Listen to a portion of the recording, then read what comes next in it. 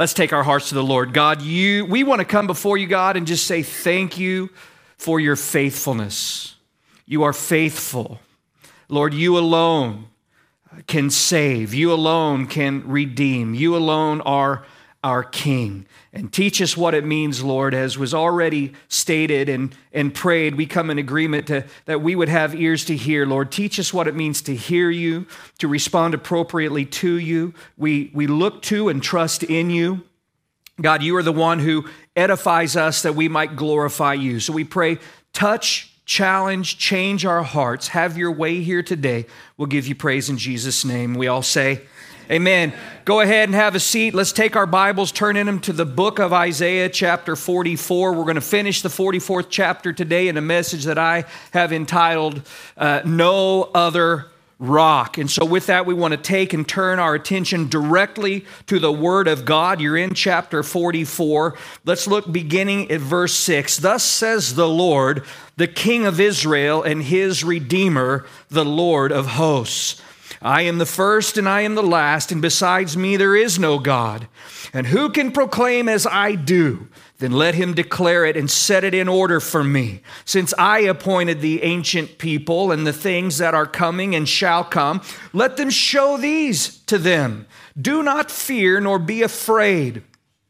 Have I not told you from that time and declared it? You are my witnesses. Is there a God besides me? Indeed, there is no other rock. I know not one. Come on, somebody say amen to that. I'm just going to trust that the book of Isaiah has brought both blessing and times of refreshing to your spirit.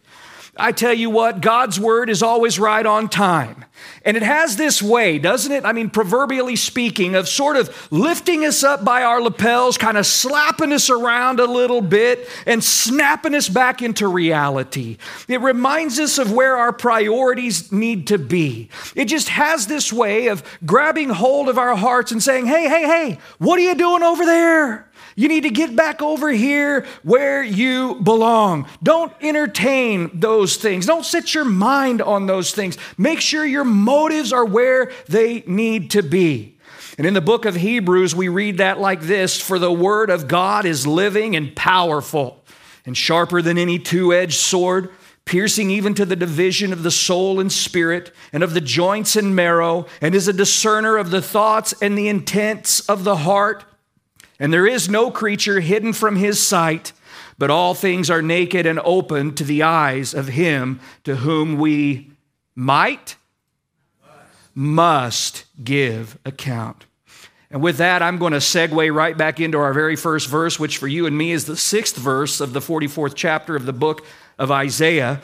There's only one to whom we must give account. Look back at verse 6. Thus says the Lord, the King of Israel and his Redeemer, the Lord of hosts. I am the first and I am the last, and besides me there is no God.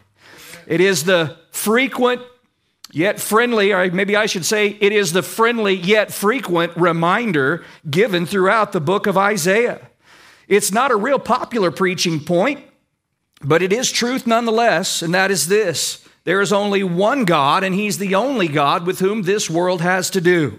Now, he goes by several titles. Don't be confused. There's only one God, the Lord, the King of Israel, his Redeemer, the Lord of hosts. He says, I am the first and I am the last, and besides me there is no God. And we've come across this title before, haven't we? The first and the last. It was back in chapter 41. And it was found within this same context of declaring his glory, proclaiming his authenticity against the false gods, the idolatry that Israel had foolishly fallen, or I maybe should say given themselves over to. And in taking this title, it really points, if you think it through, to the eternal nature of God. He is the first and he is the last. An idol can never be first. It needs someone to form and to fashion it. It can never be last because it'll eventually wear out, break down, and disintegrate with time.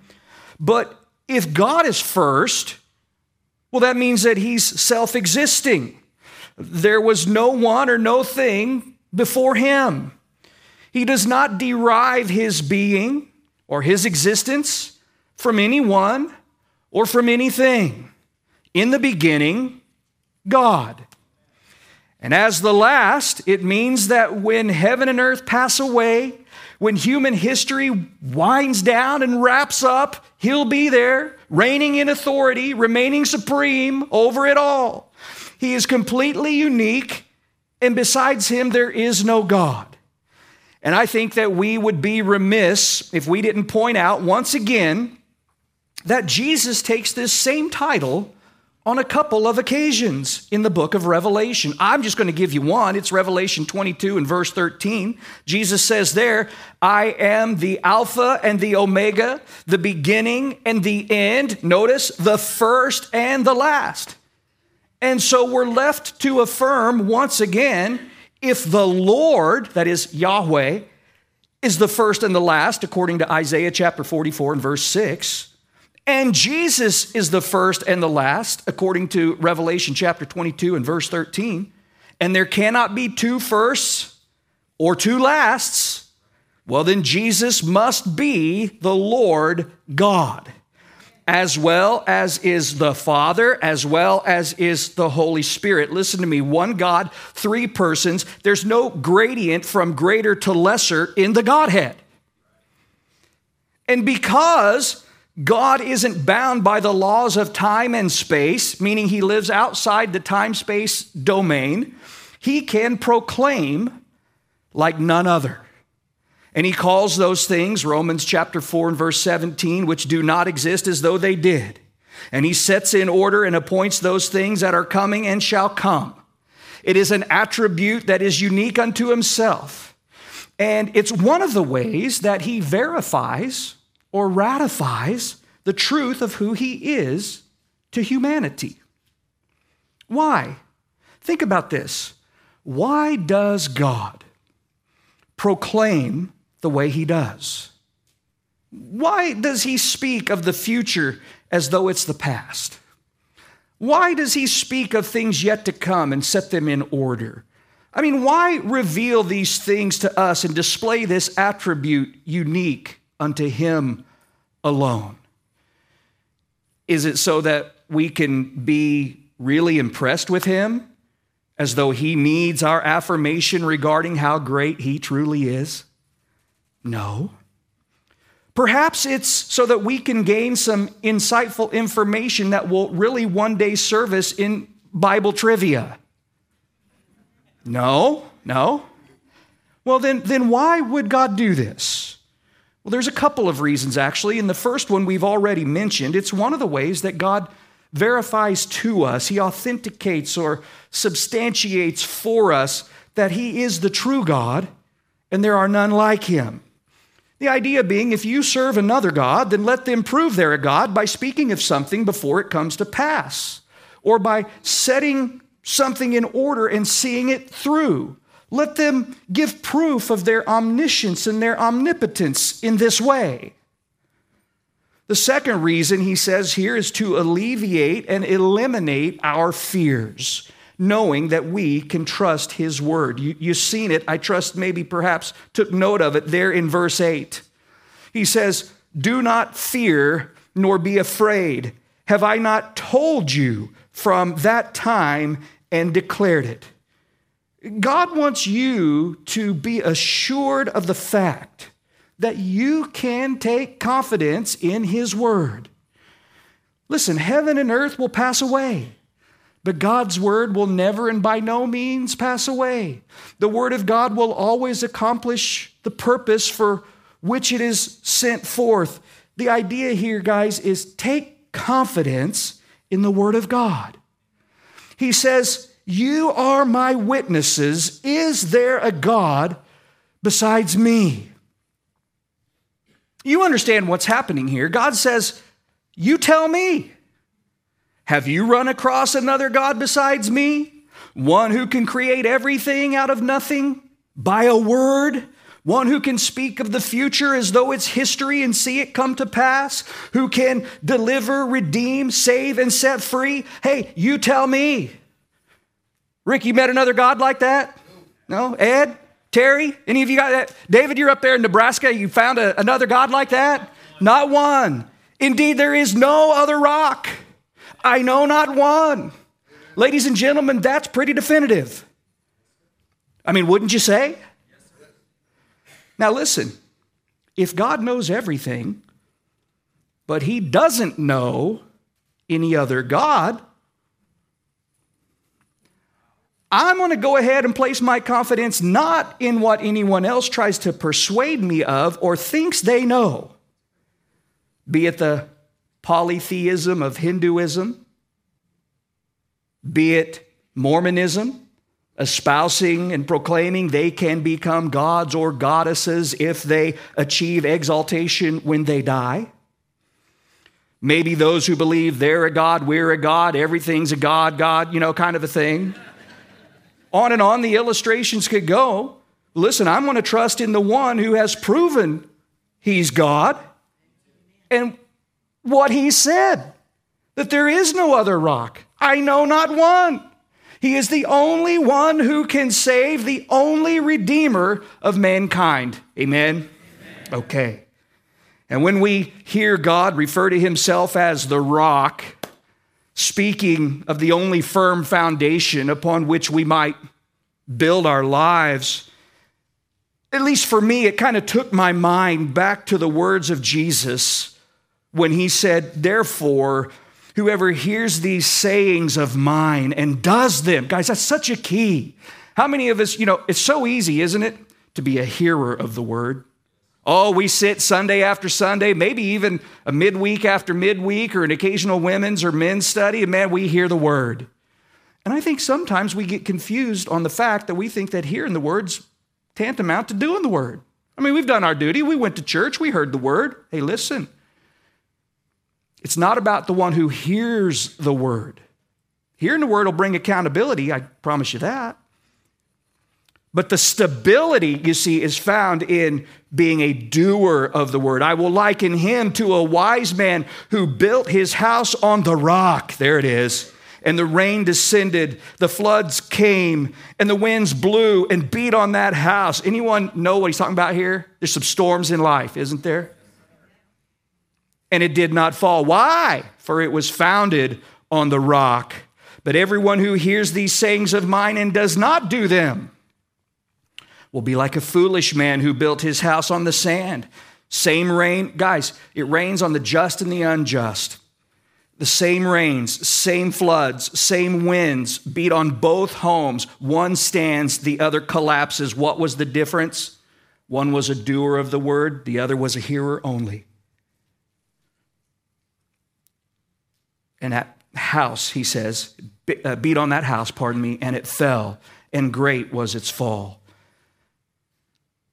What's the take home? Build your house, your life, upon the rock, the firm foundation of Jesus Christ. As we sing in the ancient hymn, on Christ the solid rock I stand, all other ground is sinking sand. Indeed, there is no other rock. I know, not one, not one. Look at verse 9. Those who make an image, all of them, that is the image, all of them are useless, and their precious things shall not profit. They are their own witnesses. They neither see nor know that they may be ashamed. Who would form a god or mold an image that profits him nothing? Can I answer that? Millions of people would. They may not form or fashion a little statue or a literal pagan deity as did ancient Israel, but I'm telling you, in their hearts, they make all kinds of worthless, useless, unprofitable things their God. And they worship those things. The only difference between what the world does and what ancient Israel was doing is the representative of their gods. Today, someone might worship partying. And you'll see it on their shirt or on a bumper sticker on their car, born to party. They have these kinds of little catchphrases, and the idea is, this is what I live for. Man, I was born to party.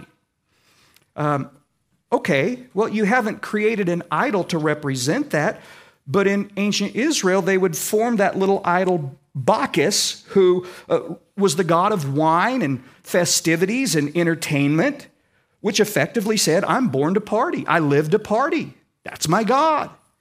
Or they'd carve a likeness to Ashtoreth, which essentially said, I'm into sex, whatever, with whoever, it doesn't matter. This is my God. Or an idol that represented money and power, and they're saying, look, I'm all about wealth. I'm all about riches. I'm all about power. We like to think that we're quantum leaps ahead of the ancient world being so much more sophisticated. Truth is, we're not much different. We just have different toys that occupy our time, maybe make our lives a little easier, create creature comforts. But God is pointing out the fallacy, the lunacy of placing our priority on things that do not profit eternally. They serve no eternal purpose, but only serve to lead us in a direction that takes us ultimately away from Him. Look at verse 11. He says, surely all his companions would be ashamed. And the workmen, they are mere men. Underline that. Let them all be gathered together. Let them stand up. Yet they shall fear. They shall be ashamed together. The blacksmith with the tongs works one in the coals and fashions it with hammers and works it in the strength of his arms. And even so, he is hungry and his strength fails. He drinks no water. He gets dehydrated. He's faint. The craftsman stretches out his rule. He marks one out with chalk, and he fashions it with a plane, and he marks it out with compass, and makes it like the figure of a man, according to the beauty of a man, that it may remain in the house. And he cuts down cedars for himself, and takes the cypress and the oak, and he secures it for himself among the trees of the forest. He's very careful in his selection of what's going to become his god, and he plants a pine, and the rain nourishes it. See, he's continuing to develop this thought for us. He's telling us, think this through, family, to its necessary end. And he takes us all the way back to the origin of these so-called gods, and he says, they're mere men.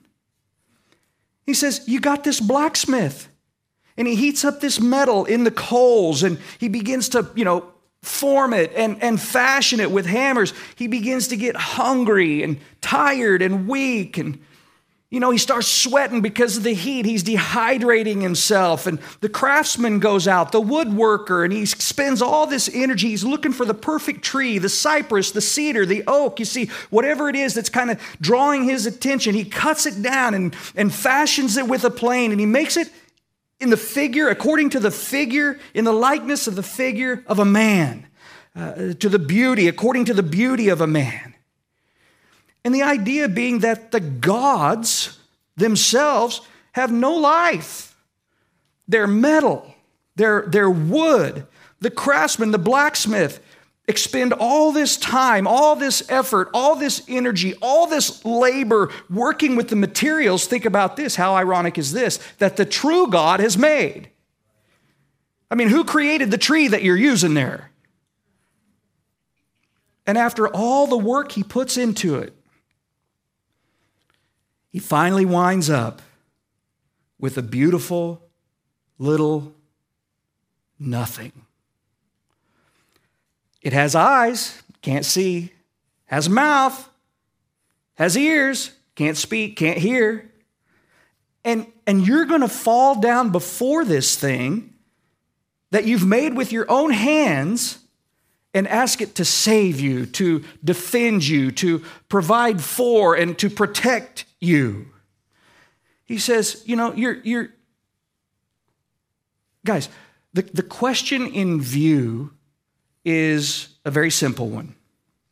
How can a mere man who gets tired and weak and thirsty, all these things, make a god? How can a mere man make a god? You've got it all wrong. You don't make God. God has made you. You see. Look at verse 15. He says, then it shall be for a man to burn. For he will take some of it. Remember, he's talking about the cypress, the cedar, the oak that he's cut down and fashioned and planed and all the things. He will make some of it and he will take some of it and warm himself. Yes, he kindles it and bakes bread, and indeed he makes a god and worships it, and he makes it a carved image and falls down to it. He burns half of it in the fire, and with this half he eats meat. He roasts a roast and is satisfied. He even warms himself and says, I'm warm, I've seen the fire. And the rest of it he makes into a god, his carved image. He falls down before it. He worships it. He prays to it. He says, deliver me, for you are my God. You see, God is trying to help them realize how maddening, how counterintuitive this truly is. You'll cut down this tree. You'll use part of it to bake bread and warm yourself and make a meal, cook a good solid dinner. The other part you'll make into a god. And you'll worship before it. You'll pray to it. You'll ask it to deliver you. The same substance that you threw away, you will bow before and pray. The truth is, you get more out of the scraps than you do the substance. I mean, at least the scraps warm you, cook your food and all. The idol itself does absolutely nothing. And guys, I trust that you're able to take the principle and make the application. We've talked about this before. We may not have the little statues, but the things that we worship in our culture. What do they do for you? I mean, listen, when tragedy strikes, you can ask your car to deliver you. It can't. You can ask your money to save you. It won't. Why do we give ourselves over to things that don't help us or give us peace or joy? Again, that serve to really ultimately take us away from God. The deliverance, the salvation we need, our other priorities are unable to provide. And guys, this is why, I'll make a little application for you here. This is why sharing our testimony, you do realize if you've given your life to Christ, you have a testimony. You realize that, look, I was blind, now I see. And the guy that opened my eyes, his name's Jesus Christ. You don't have to be a Bible scholar, though I encourage you to study to show yourself approved unto God, a workman that need not be ashamed, one that rightly divides the word of truth and all of that. But you don't need to know chapter and verse to share the reality of what Christ has done in your life. And it's so powerful because Jesus has actually helped you. He has saved you. He has delivered you. He's done something for you. The things that the world is trying or pursuing to find peace in aren't working out. They aren't doing anything for them, you see. And that's because idols can't deliver you, can't save you. You know what they can do? Demoralize, dehumanize, and deceive you. Let's look at it together. Verse 18. He says, they do not know nor understand, for he has shut their eyes so that they cannot see, and their hearts so that they cannot understand. And no one considers in his heart, nor is there knowledge nor understanding to say, I have burned half of it in the fire. Yes, I have also baked bread on its coals. I have roasted meat and eaten it, and I shall make the rest of it an abomination. Or shall I make the rest of it an abomination? Shall I fall down before a block of wheat? He's like, it's a stick. It's a log. He feeds on ashes. A deceived heart has turned him aside, and he cannot deliver his soul, nor say, is there not a lie in my right hand? Wait, did this just say what I think it said? Did you see it there in verse 18? Did you kind of raise an eyebrow and be like, wait, what? They do not know nor understand, for he, that is God, has shut their eyes so they cannot see, and their hearts so that they cannot understand. How is it that these idol makers, these idol worshipers, fail to see what is so obvious about the inconsistency, the stupidity, the lunacy of idolatry? Well, it's because God has shut their eyes so they can't see it, and their hearts so they can't understand it. We read it and go, wow. I mean, isn't that unjust of God? I mean, isn't he condemning them for something that he's ultimately responsible for? No, not at all. And it's a principle that we see in play, ladies and gentlemen, all throughout the Word of God, and that is this: God will give a person over to the desires of their own heart. Listen, if you love darkness rather than light, then God will honor that. But don't blame God when he gives you over to what you really wanted in the first place. One of the more famous examples, perhaps it's popping up in your mind even as we speak about it, is when God, quote unquote, hardened the heart of Pharaoh when he was telling him that he was to let his people go. And the word hardened in the Exodus account would probably be better understood as honored. God wasn't really or maybe even stiffened his position. God wasn't working against the Pharaoh's will. It wasn't like the Pharaoh was sitting there and thinking, gee, I really want to let the Israelites go. You know, I really want to bless them. I really want to release them. I really want to just fill their backpacks with treasures for their years of faithful service. And God was saying, nope, not going to let you do that. I'm going to harden your heart against them. And no, God was giving Pharaoh over to the inclinations of his own heart. He was giving him over to his sin. He was solidifying him in his already personally persuaded position. Does this make sense to you? And this is why it's so dangerous to harden your heart against the Lord. I'm going to give you a word of encouragement too. If you open your heart to the Lord, you want to serve the Lord, you want to honor the Lord, you want to be found well-pleasing to the Lord, guess what? God will honor that too. He will strengthen you in that, and he will solidify you in that. Another famous New Testament passage is found. Let's look at it together. Turn in your Bibles to the book of Romans, chapter 1, okay? We're going to spend a little time, guys, looking at a couple of these things because it's an important point. Romans chapter 1, okay?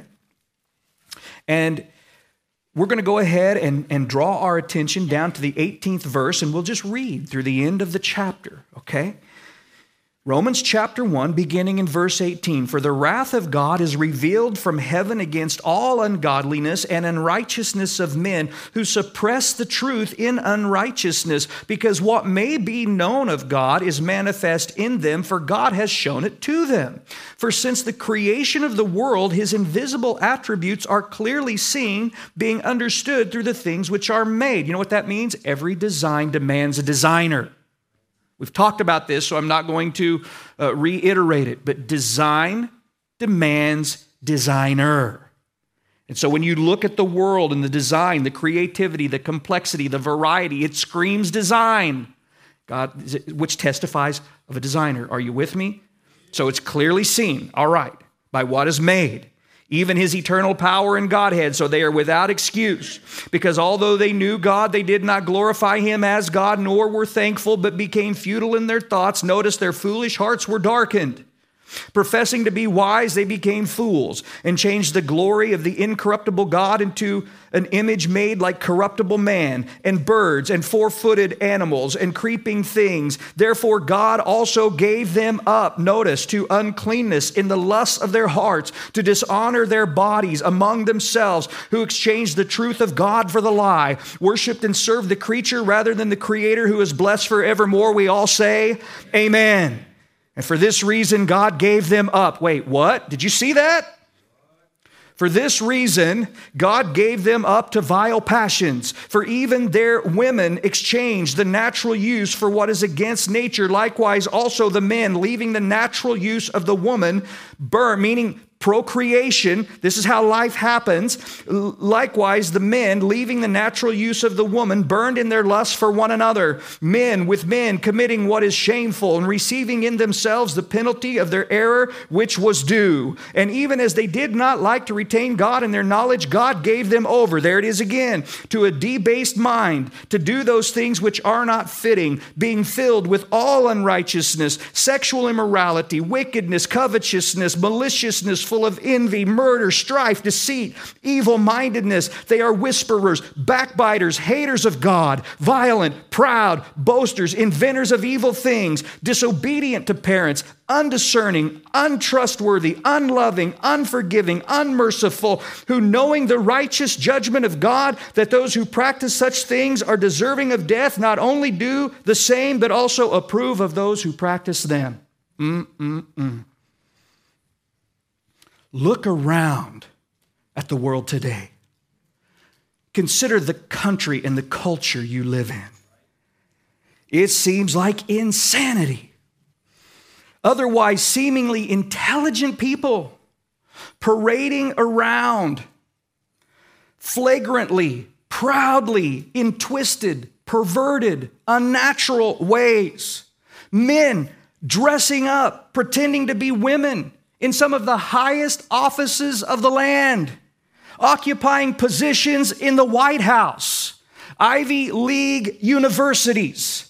We're seeing violence, wickedness, maliciousness, deceit, evil-mindedness in staggering displays, inventors of evil things, undiscerning, unloving, placing light for darkness, darkness for light, calling good evil and evil good. How can this be? God gives people up to uncleanness in the lusts of their hearts. And professing to be wise, they become fools. And since they don't want to retain God in their knowledge, God gives them over to the words are, debased mind, to do those things which are not fitting. If you don't want the truth, you'll be given over to the lie. But listen to me, lies lead to blindness. Lies lead to blindness. And it's going to happen in a way unparalleled in human history when the Antichrist is revealed after the rapture of the church. Let's just keep turning to the right, shall we? Let's look at one more passage. 2 Thessalonians chapter 2. Just make your way over. It's just about, maybe less than 1/8 of an inch to the right in your Bible. 2 Thessalonians chapter 2. Okay? And when you get there, we're going to look beginning at verse 7, and we're going to read through verse 12. 2 Thessalonians chapter 2, let me take your attention to the 7th verse. For the mystery of lawlessness is already at work. Only he who now restrains will do so. This is the person, the power, the ministry of the Holy Spirit until he is taken out of the way when the church is removed. And then the lawless one will be revealed, whom the Lord will consume with the breath of his mouth and destroy with the brightness of his coming. And the coming of the lawless one is according to the working of Satan with all power, signs, and lying wonders, and with all unrighteous deception among those who perish. Why? Because they did not receive the love of the truth that they might be saved. And for this reason, God will send them strong delusion that they should believe the lie, that they all may be condemned who did not believe the truth, but had pleasure in unrighteousness. If you don't want to believe the truth, and I'm going back to the book of Isaiah, just so you know. If you don't want to believe the truth, God will help you believe the lie. Listen, when it comes to the truth, some people just don't want to hear it. They just don't want to hear it. So God will give them over to the lie. Think this through. What alternative is there? If you don't want to believe the truth, what alternative is there outside of a lie? What's the take home here? Receive the love of the truth. We don't form and fashion God. God forms and fashions us. Some people like to mold God after their own likeness. What do you mean? Well, they don't like the idea of God allowing people to go to hell, so their God doesn't do that. Are you shaping God, or is God shaping you? Some people, they don't believe that God would allow sickness or suffering, so their God doesn't do that. Well, are you shaping God, or is he shaping you? How about instead with regard to, I don't believe that God... Listen, how about, rather than just refusing to believe that God would allow someone's choices to take them to their desired destination, ultimately, which the Bible refers to as hell, if they don't want to be with him, he'll honor that. How about we receive the love of the truth and allow it to fuel our urgency in getting the gospel out to people that they might be saved? Guys, we don't have the liberty to pick and choose the things we're going to believe and not believe about God. That's called crafting your own God. Real quick, on the other hand, look again at verse 18. We read that God will shut their eyes so they can't see, and their hearts so they can't understand. Over in verse 20, having chosen to reject the Lord, a deceived heart turns him aside. He lacks the discernment to say, is there not a lie in my right hand? It's like he's not even... when I read this, it took my mind to Luke chapter 24, and it's the passage just prior to our Lord's ascension, and there he is, your Lord and mine, and he's expounding and explaining to his disciples how that all that happened to him had to be fulfilled. It was written in the law and the prophets concerning him, that is the Messiah. And in verse 45, we read this, and he opened their understanding, that they might comprehend the scriptures. I love that. Man, I pray for that. Here's my question. Do you want to be in the camp of which the Lord shuts their hearts so that they cannot understand? Or do you want to be in the number of which the Lord opens our understanding that we might comprehend his word? Don't turn aside to lies. Man, follow Jesus Christ. Verse 21. Guys, we're kind of rounding the circle in the runway here. We're not too far from finished, okay? Look at verse 21. Remember these, O Jacob and Israel, for you are my servant. I have formed you. You are my servant, O Israel. You will not be forgotten by me. I have blotted out, underline this, like a thick cloud your transgressions, and like a cloud your sins. Return to me, for I have redeemed you. Sing, O heavens, for the Lord has done it. Shout, you lower parts of the earth. Break forth into singing, you mountains, O forests, and every tree in it. For the Lord has redeemed Jacob and glorified himself in Israel. Redemption provides a reason to give God praise. Sing, for the Lord has done it. Shout, for the Lord has redeemed Jacob. He's glorified himself in Israel. God says, I have blotted out like a thick cloud your transgressions, and like a cloud your sins. Return to me, for I have redeemed you. Couple things to see here before we wrap up and wind down. Number one, I want you to notice the past tense of the words here. He says, I have. God says, I have blotted out like a thick cloud your transgressions. I have redeemed you. He doesn't say, I will blot out. He says, I have blotted out. It's past tense. The work is done. Guys, when Jesus uttered those three famous words from the cross, it is finished. What he meant was that the work of atonement was complete. Man, it's done. All manner of sin was forgiven man. God has settled the sin dilemma, but there's a caveat, there's a catch, if you will. In order to receive said atonement, in order to have the blotting out of your sins recognized by God, and this is the second thing, you must, well, the word is return to God. Or to understand that another way, redemption requires repentance. Okay?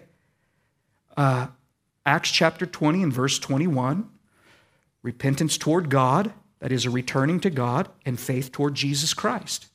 He's done the work, return to Him. He's paid the price, He wants you back. You don't have to somehow earn it, merit it in some manner, jump through this hoop, dot this I, cross this T, cut this red tape, whatever the case may be. You can humbly receive it, rejoice in it, give God praise for it. In verse 24, we're going to read our final section here. Thus says the Lord, your Redeemer, and He who formed you from the womb. And we talked about this extensively last week. I am the Lord who makes all things, who stretches out the heavens all alone. I love God. I just love the way He just brings Himself forward. Who spreads abroad the earth by myself, and who frustrates the signs of the babblers and drives diviners mad, who turns wise men backward and makes their knowledge foolishness, who confirms the word of His servant and performs the counsel of His messengers, who says to Jerusalem, you shall be inhabited, to the cities of Judah, you shall be built, and I will raise up her waste places, who says to the deep, be dry, and I will dry up your rivers. This we'll maybe talk a little bit about next week. And who says to Cyrus, he is my shepherd, and he shall perform all my pleasure, saying to Jerusalem, you shall be built, and to her temple, your foundation shall be laid.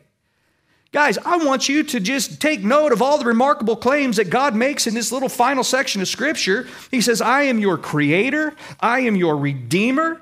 And not only has He created all things generally, He forms and fashions each individual personally in the womb. He claims absolute sovereignty in that He frustrates the signs of the babblers. He drives diviners mad. He's wiser than any human could hope to be, who turns wise men backward and makes their knowledge foolishness. We spoke last week about the foolishness of evolution and how you really got to reach out there and check out of all of your ability to reason and rationalize normally to even kind of latch onto that theory. Yet He confirms the words of His servant and performs the counsel of His messengers. He establishes cities, who says to Jerusalem, you shall be inhabited. Guys, I don't want you to forget the overarching context of what we're reading here. God has been telling them that they're going to be taken into captivity a little over 100 years from this point by the Babylonians. Babylonians aren't even the superpower yet, the Assyrians are. But here He begins to reach even beyond the Babylonians. And He says, you're going to be taken into captivity, but I'm going to bring you back. Okay? And He even names the king, Cyrus. Cyrus was a Persian, not a Babylonian. And He names him by name approximately 2 centuries before he's even born. Who would release, and Cyrus is the one who would release them when he overthrew the Babylonians. And we'll see that a little bit next time. But they would be in captivity for 70 years. Jeremiah told them that's how long it was going to take. And maybe we'll talk about some of that as well. I don't know. You got to have some incentive to read your own Bible. I just bait you. I just whet your appetite. And you go back, well, what was he talking about? Well, go look it up. You don't got to wait on me. But then they would be rounded up like lost sheep, released and returned to rebuild and re-inhabit Jerusalem. God tells them all of this, like 2 centuries before it takes place. And this circles us all the way back to what we mentioned in brief last week regarding God's what? Do you remember the word? He chooses on the basis of His foreknowledge. God has foreknowledge. He knows the end from the beginning. Guys, if you can get past Genesis chapter 1 and verse 1, in the beginning, God created the heavens and the earth. If you can get past that, everything else is easy. God has proven his authenticity, his reliability, his validity through his word. Build your life on the sure foundation of Jesus Christ. Indeed, there is no other rock. I know not one. Let's bow our hearts.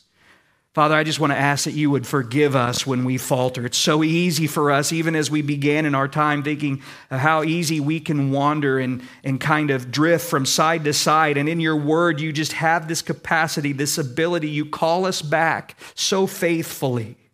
And you have shown yourself true and trustworthy and faithful. And yet we still just kind of go our own way. I pray, God, open our understanding that we might comprehend your word and teach us to build our lives upon you, the sure foundation of your word. And we thank you, God. Oh, God, our hearts well up with gratitude and thanksgiving that you have blotted out our transgressions.